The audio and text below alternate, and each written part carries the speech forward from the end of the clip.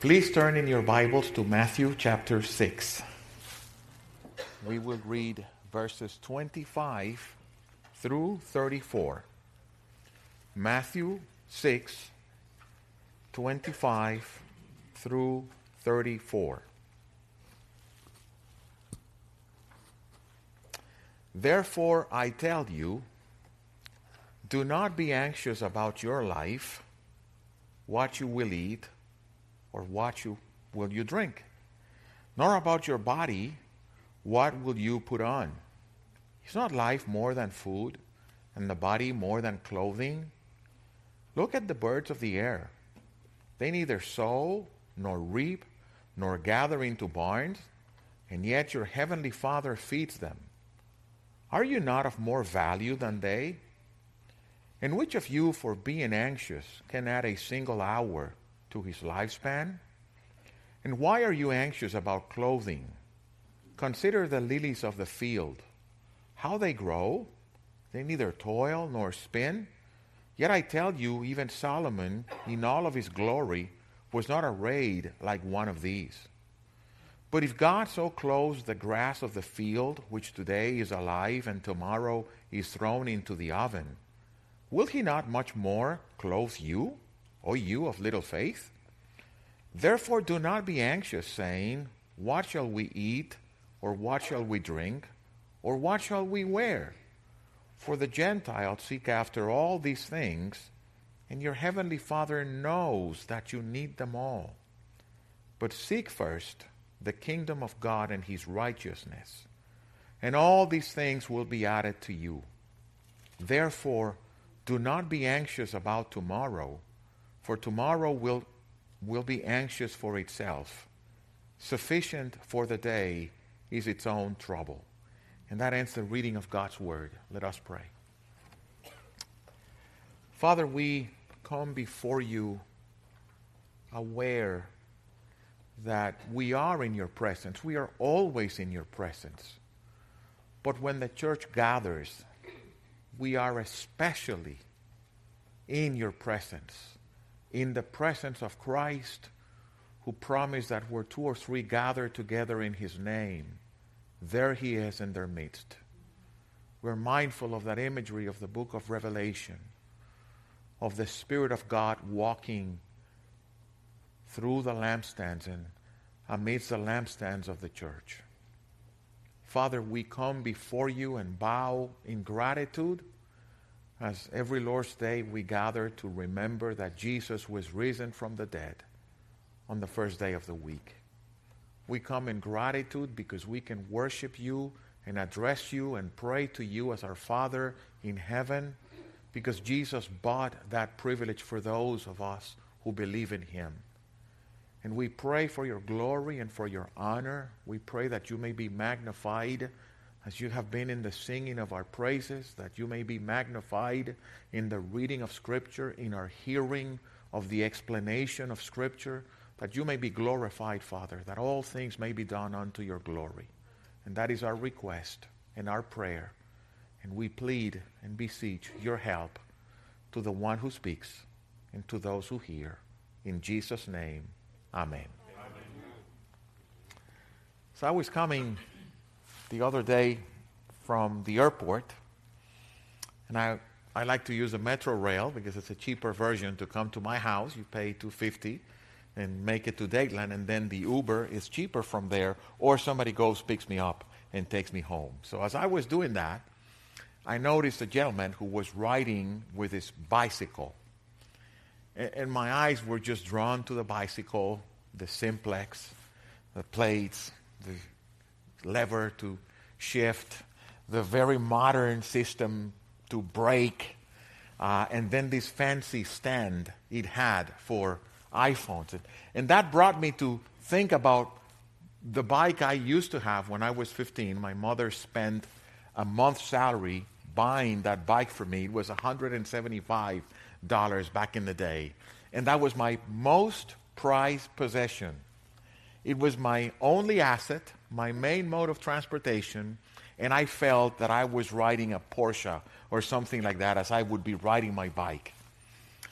And then I thought, if somebody, when I was 15, would have shown me a movie of 45 years into the future and would show me what God has given to me, I would have spared myself of a lot of anxiety, a lot of fear, and a lot of concerns about the future. And Jesus' teaching this morning is precisely that lesson. The lesson of, why do you worry? Why are you anxious for things that you shouldn't be anxious about? I don't believe that I have learned that lesson. I stand here to present a passage in Scripture that I wrestle with daily, and I stand here as one who spent a sleepless night, even before preaching this sermon, considering and dealing with my own anxieties. So I am not here as the guru who has mastered this passage and who has mastered how not to be anxious, but I'm here as a fellow sinner to be reminded with you of Jesus' promise and commandment in this passage, which is, do not be anxious about your life, or if you want to flip it and put it positive, if you're going to be anxious about something, if you're going to mind something, mind what really matters. The Lord's Prayer, it's a prayer that it's a pattern of prayer. We evangelicals use it as a pattern of prayer. Roman Catholics use it as a prayer to repeat.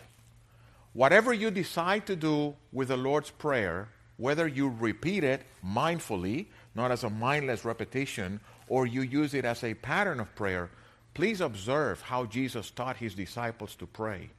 When you pray, put the things of God first. Sometimes even in our prayer sheets, we have so many things about our lives and about our things, and we forget that even as we pray for somebody who's sick, even as we pray for somebody looking for employment, even as we pray for things that belong to our lives, the priority is not my thing, but it is God's glory. Our Father who art in heaven, hallowed be your name. May your kingdom come. May your will be done. It is the priority and the focus on that which is God's. And if we do that, the passage promises all these other things that you need and are concerned about and even anxious about will be added unto you. Now notice the text in our ESVs. I don't know what version of the Bible you use. It starts with a therefore. And that therefore is a conjunction that is uniting this passage with whatever is before it. And the link of this passage is that Jesus had just commanded his disciples to make treasures in heaven. If you're going to make treasures, if you're going to store for something, if you're going to prepare for the future, make treasures in heaven where thieves cannot steal what you have, where moth and rust cannot destroy what you have. Back in the day, you would treasure things with linen, fine linen, or things that were of value, but they could be destroyed with moths, with insects, or with rust. Jesus says, if you're going to make treasures, make them at a place that none of these things will destroy them. Make your treasures in heaven. And in that context, then he gives two commandments. And the two commandments are, do not be anxious about your life, therefore, because you're making treasures in heaven. And please remember that you will not change anything by worrying, or seek the kingdom of God first. It's basically the same commandment, turned or flipped. Don't worry about your life. Worry or put first the things of God. And then he gives two arguments. God will take care of your needs as you make treasures in heaven. And you cannot change anything about if you worry. Nothing can be changed by us getting preoccupied about it. We can do things when we have a problem and act upon those things, but just by getting worried, nothing will change whatsoever. And then he gives two simple examples. Nobody can add a life or an hour to their lifespan. And I know the translation is complicated. Some of your Bibles read, you cannot add a cubit to your stature. It's just an expression that means you cannot change your circumstances. You cannot change the main things about your life. And You cannot remove the evils of each day by worrying. Each day will bring its own problems, will bring its own evils. By worrying about tomorrow, you're not going to remove them. This passage we read doesn't really require a preacher. I feel like, what can I tell you from this? What this passage requires is prayer. Prayer for more faith. That when we read it, we really believe it. So I just want to split the passage in 5 things, and they come alliterated. And it just happened. The premise, the promise, the priority, the provider, the provided.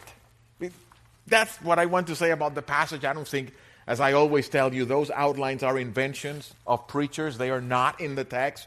But it's a way to look at it. What is the premise of the passage? Already mentioned. The link.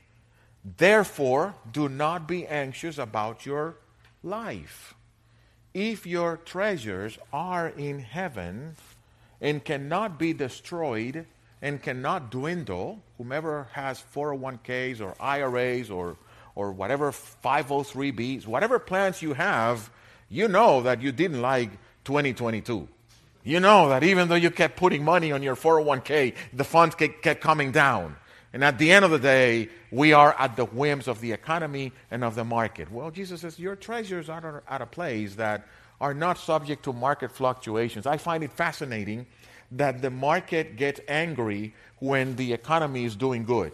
So for the market to grow and for our funds to grow, we need to have more unemployment and more people shedding people to the streets so that the market feels that their inflation is going to sort of taper down so it can grow. So for my 401k to grow, I need to wish that people lose their jobs. What a contradictory thing about life. But that's the way it seems to be working. Now, Jesus says, where you have your treasures, don't worry. It's not going to go down. It's secured. It's not going to dwindle. Only illustration I can come up with recently is driving in the Dominican Republic. If you've ever been to the Dominican Republic, if you've never been, if you go, don't drive there. It is.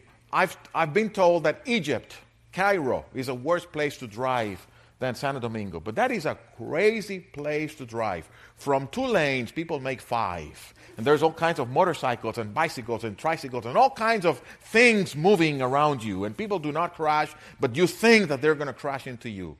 Now, that drives a lot of people crazy. People get angry, get frustrated, road rage. Things happen because it's really overwhelming. However, when I'm driving there, I'm just laughing. I'm having a blast just at seeing the craziness of traffic. Do you know why? Because I don't live there. I couldn't care less. I'm just going to spend a week or 3 or 4 days here. I'm going back home. That's the point. Jesus says, this is not home for you. You're camping. You're pilgrims. You're going through a very temporary stage in your eternal existence. Therefore, do not be anxious about your life, this life. And then he argues from the lesser to the greater. He says, is not life, your life, more than food? Is not your body more than clothing? In other words, what's easier? To create life or to feed that life? What's easier? To build a functioning body or to dress that body? Of course, God already did the harder thing or the hardest thing. I love to read those SETI statements, Search of Extraterrestrial Intelligent Life Elsewhere, and the argument for what do you need to have life in one of those exoplanets, those Earth-like planets. You need to have the right distance from the star they orbit from. You need to have the right axis inclination. You need to have the right rotation. You need to have a combination of things that is mind-boggling. So we have life on Earth because God designed it that way. But it is so complicated to have a planet out of the millions and gazillions of planets out there. So difficult to have one that can harbor and host life. And Jesus says, okay, God did that already. So the rest is easy for him. It's like that illustration of the paralytic who's being brought under or down a roof. And Jesus says, your sins are forgiven. And people say, who does this guy think he is? Who is he to forgive sins? And Jesus says, oh, you don't believe me? I can't forgive sins? What is easier? To tell the paralytic your sins are forgiven, or to tell him, go take your stretcher and walk? Well, so that you know I can forgive sins. Hey, take your stretcher and walk. And the guy grows limbs, strengthens his legs, takes his stretcher and goes. God already did the most difficult part. And that is Jesus' argument. Now, at the root of anxiety and worrying, do you know what really lies? Unbelief.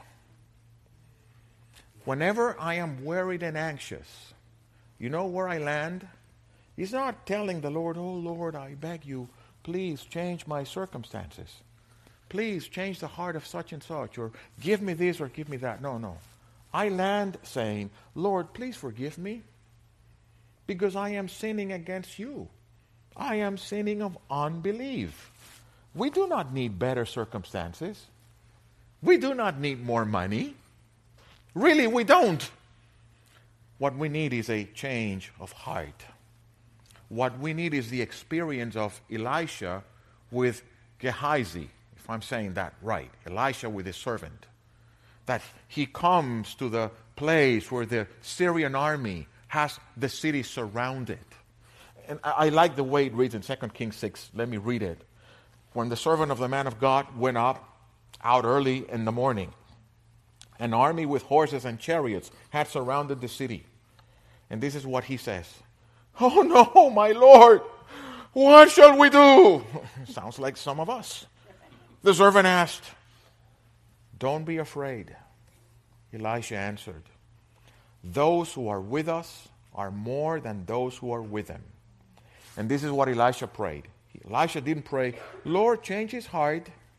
Lord, remove the Assyrians from our midst. No. He said, open his eyes, Lord, so that he may see. Then the Lord opened the servant's eyes, and he looked and saw the hills full of horses and chariots of fire around Elisha. See, our problem is not the circumstances. Our problem is not Joe Biden or the Democrats or Trump and the Republicans. That's not our problem. It is so sad that many times we Christians are the most short-sighted and ridiculous of all people. Because our favorite preacher is either Fox News or CNN or MSNBC or whomever it is your favorite preacher. We don't need a change in circumstances. We don't need a change in the Chinese government and the probes they are sending up in the air, and if they are destroying them fast enough or not. That's not where our problem is. Our problem is in our hearts.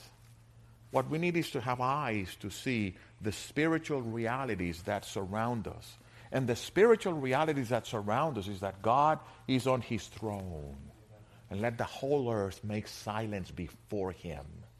Nothing happens without him. I was listening to a clip from a preacher the other day. God is a gentleman, and you need to open. He's knocking at the door, and if you open, he will come in. But he's a gentleman. He will not impose himself. I couldn't worship a God like that. I'm surrounded by gentlemen and politically correct people. The God I worship is one who Psalm 115 describes him as. Our God is in the heaven. He does whatever he pleases. He is in charge. He is in control. And Jesus says to his disciples, your Father has taken care of the most difficult things. Don't worry about it. Don't be anxious about your life. And that leads us to the second point, which is the provider. It's not just the premise of, well, we have treasures in heaven. Well, who is the provider? The text says, your heavenly Father. And he starts by, look at the birds of the air. Your heavenly Father feeds them. I find it fascinating that when Jesus taught us to pray, the first thing he taught us to say is, our Father who art in heaven. What do you think is that? He wanted us to have the right heart before we start praying. I am talking to my Father in heaven. The paternity of God is one of those lost jewels in our minds and hearts. And perhaps the more theologically correct we are, the more we lose that reality of the paternity and the proximity of God to those who are His. That's why when He taught about prayer, He said, guys, if any of you has a child and ask him for an egg, will you give him a stone? Your child is hungry, Dad, can I have an egg? Yeah, here, have this rock. Of course not. If you being evil know how to give good things to your children, how much more do you think your heavenly Father will give to those who ask Him? And Jesus brings that example of your heavenly Father took care of the hardest things. He will take of the little things. And you may say, oh, but I cannot relate. Oh, why not? Oh, because you don't know how my dad was. I had a horrendous father. I had an absent father. I had a cruel father. Let me talk to you about mine. If you want to go there, let me talk to you about mine. And I'm not dishonoring the fifth commandment. But I don't think my dad liked us a lot. He would come to the house twice a week. And he didn't spend a lot of time. He would just come to sleep because he had another family with whom he spent more time and he liked them more. Now, this dad, who by my standards and by your standards probably didn't like us a lot, never ever let us go hungry. Ever. He loathed my mother, but he fed her. He always put food on our table. And with tears, I have thanked God that I had a dad who never let me go hungry when I was a kid. Now, this is a man who was cruel and who was absent and who didn't like us. What would God do as a father who gave us His most precious gift, His Son? And I thank God that my father had this sense of responsibility to feed a family he didn't like. Well, God gave us His most precious gift while we were yet enemies. Because we forget Romans 5:32 often. Romans 5:8, I'm sorry. While we were yet enemies, Christ died for us. Sometimes we have this sense that, when Jesus died on the cross, it's because He saw my good heart. He saw that I would believe. He saw through the funnels of time that I had a soft heart. No, the text says, while we were enemies, rebels, children of wrath, just like the rest. Those are not my words, those are the words of Ephesians 2. There, God loved us and gave His Son to die for us. So if He did that while we were enemies, what will He not do now that we have been adopted into His family as His own dear children? Look at the lilies of the field, Jesus says. I love this preaching. I have a friend who says, Edwin, I like that you preach so simply. And he says, no, it's not that I preach simple. It's that I don't have a lot in my head, so I have to come simple because that's all I get. Now, Jesus, being God and having a lot of things to say, preached simple. So when He was preaching, he just says, look, guys, look at the grass. You're sitting on the grass. Look at the lilies of the field. I had the privilege of seeing that place where the Sermon on the Mount was preached. It's fascinating. It's a little hill. You can see the lake at the bottom, and you can see the grass. It was open air preaching. Just look around. Look at those, how do you call them? Wild flowers. Solomon, with all his magnificence. You know that in the days of Solomon, silver didn't have any value. There was so much gold and so much wealth that silver was worthless. It was treated like dust, like rocks. Solomon, with all his glory, could not spin, could not have a dress made the way a lily of the field is made. He couldn't dress as God dresses grass that is now and tomorrow is dried and it's sent to the oven to be burned because it's just bothering. That's your Heavenly Father who does that. Some of you know, some are visiting and you don't know this, but I'm going to tell you. Some of you know that I don't have it all together in my head. So I love to collect bugs that I rescue from our pool. And one of the things I love about those bugs is to watch them very close with a light. Because they look like, I don't know, space ships, alien ships. Fascinating designs. And I had a friend of mine who used to be a dentist, but now he's a photographer. He's a nature photographer. Says, can you send me one of those cool bug pictures you take? Says, oh, here's one. This Skippy spider. Something we would run from. Something we would see and despise or squish. Look at those cool colors. I wish I could have some kind of painting or something adorning my living room with those cool colors. God does that for animals we despise and run from. God has made amazing things in the bottom of the sea. Nobody cares. Nobody sees that unless you have a special submarine. If God does that, what will He not do for your needs of dress? You see, again, the problem is not in our circumstances. The problem is in our hearts. This is an encouraging note from Jesus, but it's actually a rebuke to our little faith. It is a statement of how little we believe, how frustrated and flustered we get when something happens that we're not expecting. The AC doesn't turn on in the middle of the night. What happened to the AC? Is the compressor? Do I have to dish out $4,000 for a new compressor? No, it's a stupid switch that costs $100. But immediately we jump scared. The problem is not the AC. The problem is my heart. Whenever we have an inconvenience, you know what it is showing? It is showing what we have inside. And what we have inside is unbelief. We want to be in control. We want to make sure that everything is according to our plans. And when anything makes us deviate from it, we get frustrated. Jesus says, your Father is in control. He knows what you need. And then that brings us to the provided. Not the provider, but who are the ones provided? Those who are the object of God's love. Your Heavenly Father feeds them. Your Heavenly Father dresses them. Your Heavenly Father knows what you have need of, even before you ask Him. Can we connect with that? Do you know how many times the love of God, the agape love of God, appears in the New Testament?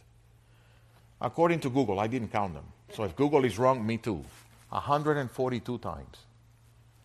Why does the New Testament have to repeat 142 times that God loves us to death? Why do you think? Because we forget. Because we miss it, and we have to keep reading and be hit with it again. And we miss it, and we keep reading, and we are hit with it again. And perhaps after 142 times, we'll get it. He loves His own. How conscious are we of the love of God? See, there's a text we quote a lot. Galatians 2:21. I'm crucified with Christ. No longer I live, but Christ lives in me. And the life that I now live, I live it by faith in the Son of God, who loved me and died Himself or offered Himself for me. You know what's funny? We love to use that text to speak of particular atonement.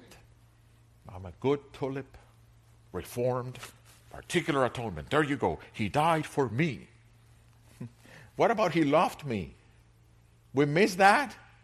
He loved me to the point of dying for me. Oh yes, but total depravity. We are completely corrupt and unable to come to God on our own. No one seeks after God. Yes, amen. Total depravity. But He loved me. I get it. My nature is completely corrupt. I get it. Without Christ, there's nothing I can do. I get it. Nothing good dwells in me. I get it. It is true. It is in the Bible. But He loved me. 142 times, He loved me. That's where our identity lies. Our identity is not how much money we make. It's not where do we work. People tease me, you don't have any other t-shirts except those that say Komatsu? Well, it's cheaper for me to wear those instead of buying them, but yeah, I like them. But that's not my identity either. Our identity is God loved me. Yes, we are depraved, but now we are justified, sanctified, glorified, seated in the heavenly places with Christ, united to Christ, and God loves me and you if you are in Christ, if you believe. And here comes a lesser to the greater argument again. If God feeds the birds, doesn't He care more for you than for birds? I was talking to the gentleman who does my pest control yesterday. Devastated. His 18-year-old dog died. Devastated. And I have Simba. And I'm already starting to cry when Simba dies. I know, I get it. If you're a pet lover, you love them as your children. And they are obedient children. They don't even disobey you. So they are, in a sense, better to a point. Right? They don't go through that teenager phase of children. But God loves you more than you can love a beloved pet. God loves you more than you can love anything or anyone. God cares more for you than He cares for birds. Sometimes Aunt Elisa and I are walking during our night walk and we find one of those dogs dead. You know that they cross the street and they are the owners of the road and everybody has to stop for them. Some people are cruel and they kill them. And it's heartbreaking to see one of them dead. Well, God cares more for you, for one of you, including me, than for many birds. And if He dresses the grass that has no value, will He not dress you and your children and your parents if you have to care for your parents and whomever it is that you have to provide for? He will. Now, this is Jesus talking. You're sounding like Joel Osteen. I don't care how am I sounding. This is what the text says. And that is the problem some of us have. That we're so afraid of sounding like those who are not for real sound that we miss the point of Scripture. Now I have to give a note of balance. I am aware that there was a horrible earthquake in Turkey and in the northwest part of Syria with scores of thousands of dead people. You've read the news, me too. I'll tell you what, it doesn't change a word of this passage. God is God. And I'm not here to apologize for God. He sent the earthquake to whom and when and where He decided. And it's above my pay grade to question why and for what. He is God. Still doesn't change the text. Your heavenly Father cares for you. And then, what is the priority? The text says, seek first. In light of all of that, seek first the kingdom of God and His righteousness. Please notice, it says seek first. It doesn't say seek only. It doesn't say just seek. We are not disembodied spirits. We have needs. You have to eat, we have to drink, we have to dress. We have mortgages to pay, we have bills to pay, utilities to pay, fuel to put in our cars, etc., etc., etc. We have needs. Yes, we're human beings. We live here on earth. We don't live anywhere else. But Jesus says, your Father knows. He knows. Don't be like the Gentiles who desperately look for those things. God knows. Remember Jeff Gwynne, those who are old in Cornerstone. You would come to Jeff Gwynne with this great problem. The world is falling apart. And Jeff would just look at you and say, God knows. It's true. It's the deepest theological thing you can say to any person. God knows.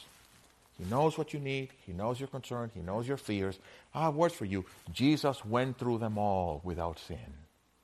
He was tempted and tried in all things we are, except that He never sinned.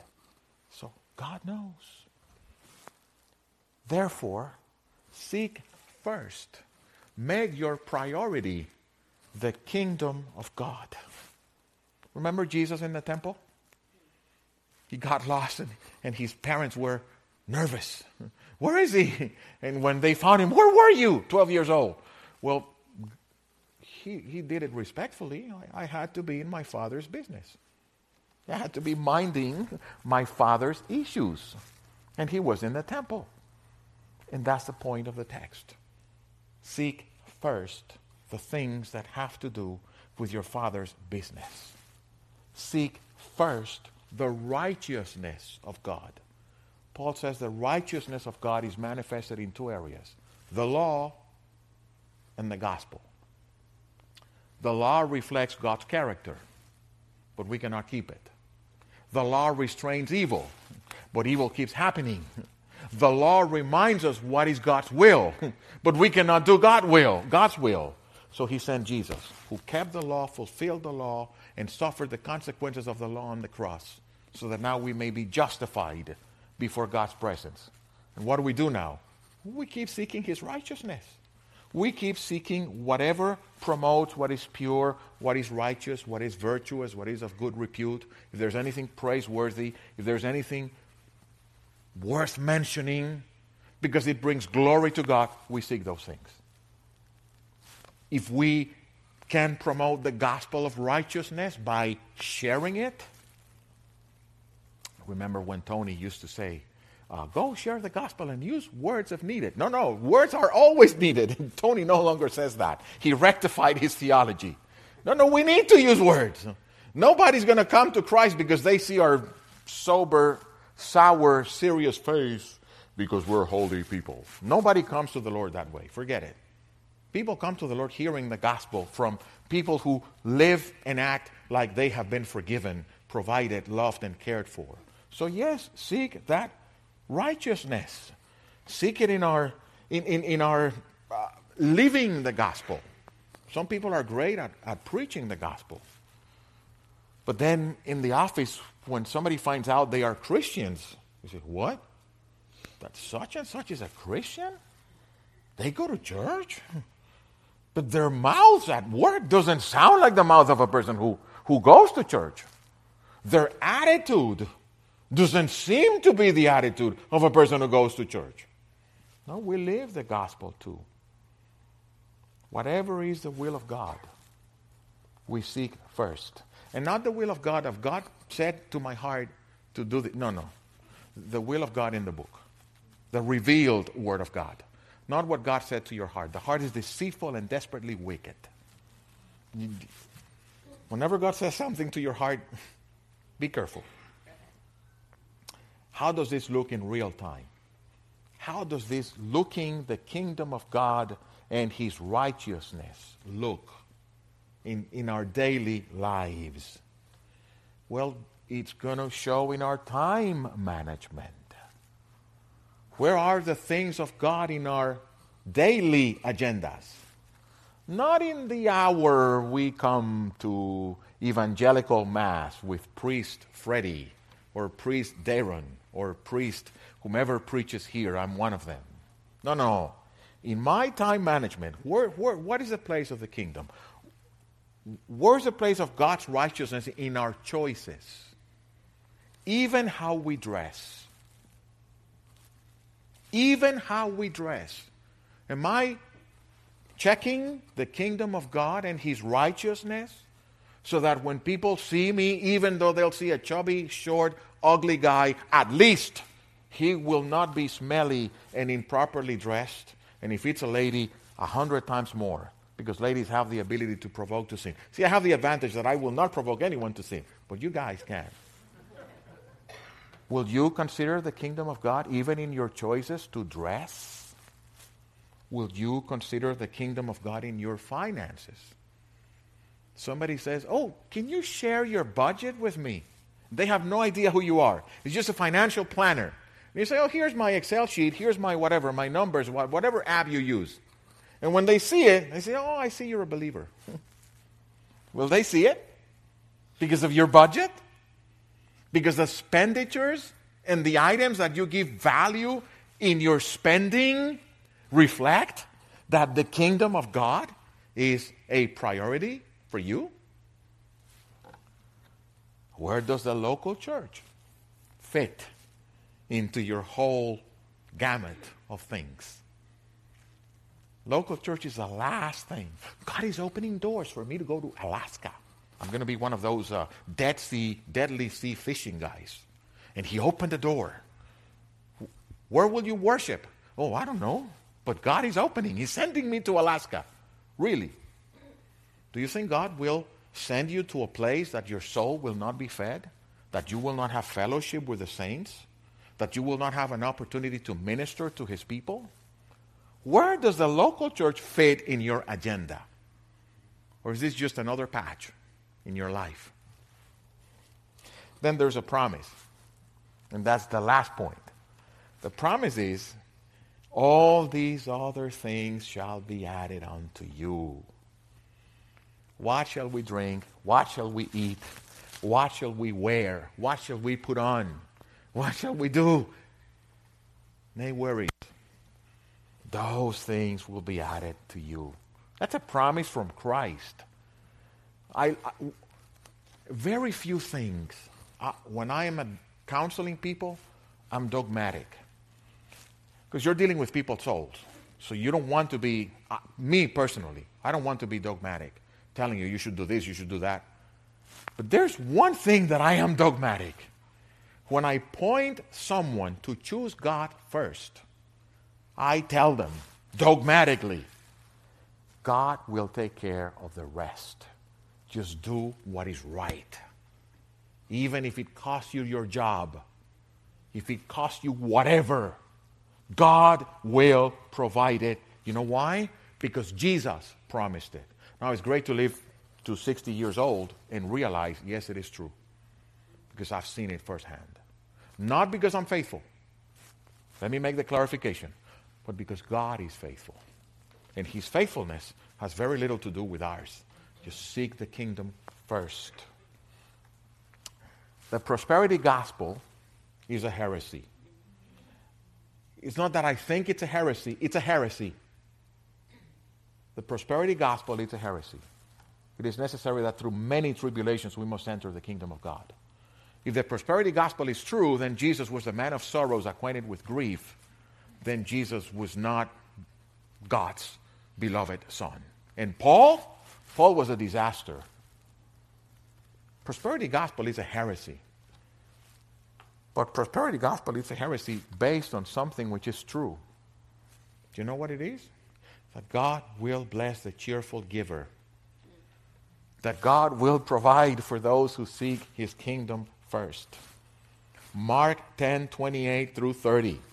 After Jesus' encounter with the rich young ruler, Peter says, Lord, we have left everything. What shall we get? We have left everything to follow you. Jesus replied, truly I tell you, these are Jesus' words, no one who has left home or brothers or sisters or mother or father or children or fields for me and the gospel will fail to receive 100 times as much in this present age. Homes, brothers, sisters, mothers, children, and fields, along with persecutions, yes, and in the age to come, eternal life. It's in the Bible. Do we believe it? We have Christ already. We have the righteousness of God. We have, and we have been ushered in to the kingdom of God through the blood of Christ. Will we live giving priority to that kingdom? May it be so. Father, bless your word and apply it to our hearts. And forgive our sins as we forget these things and we become anxious and frustrated and bittered and desperate at times because of the earthly things that you have promised to take care of. May we be changed into giving priority to your kingdom and to your righteousness. May your kingdom and righteousness appear first in our agendas, in our checkbooks, in our time, in everything we do. And we ask it for Jesus' sake and in his name. Amen.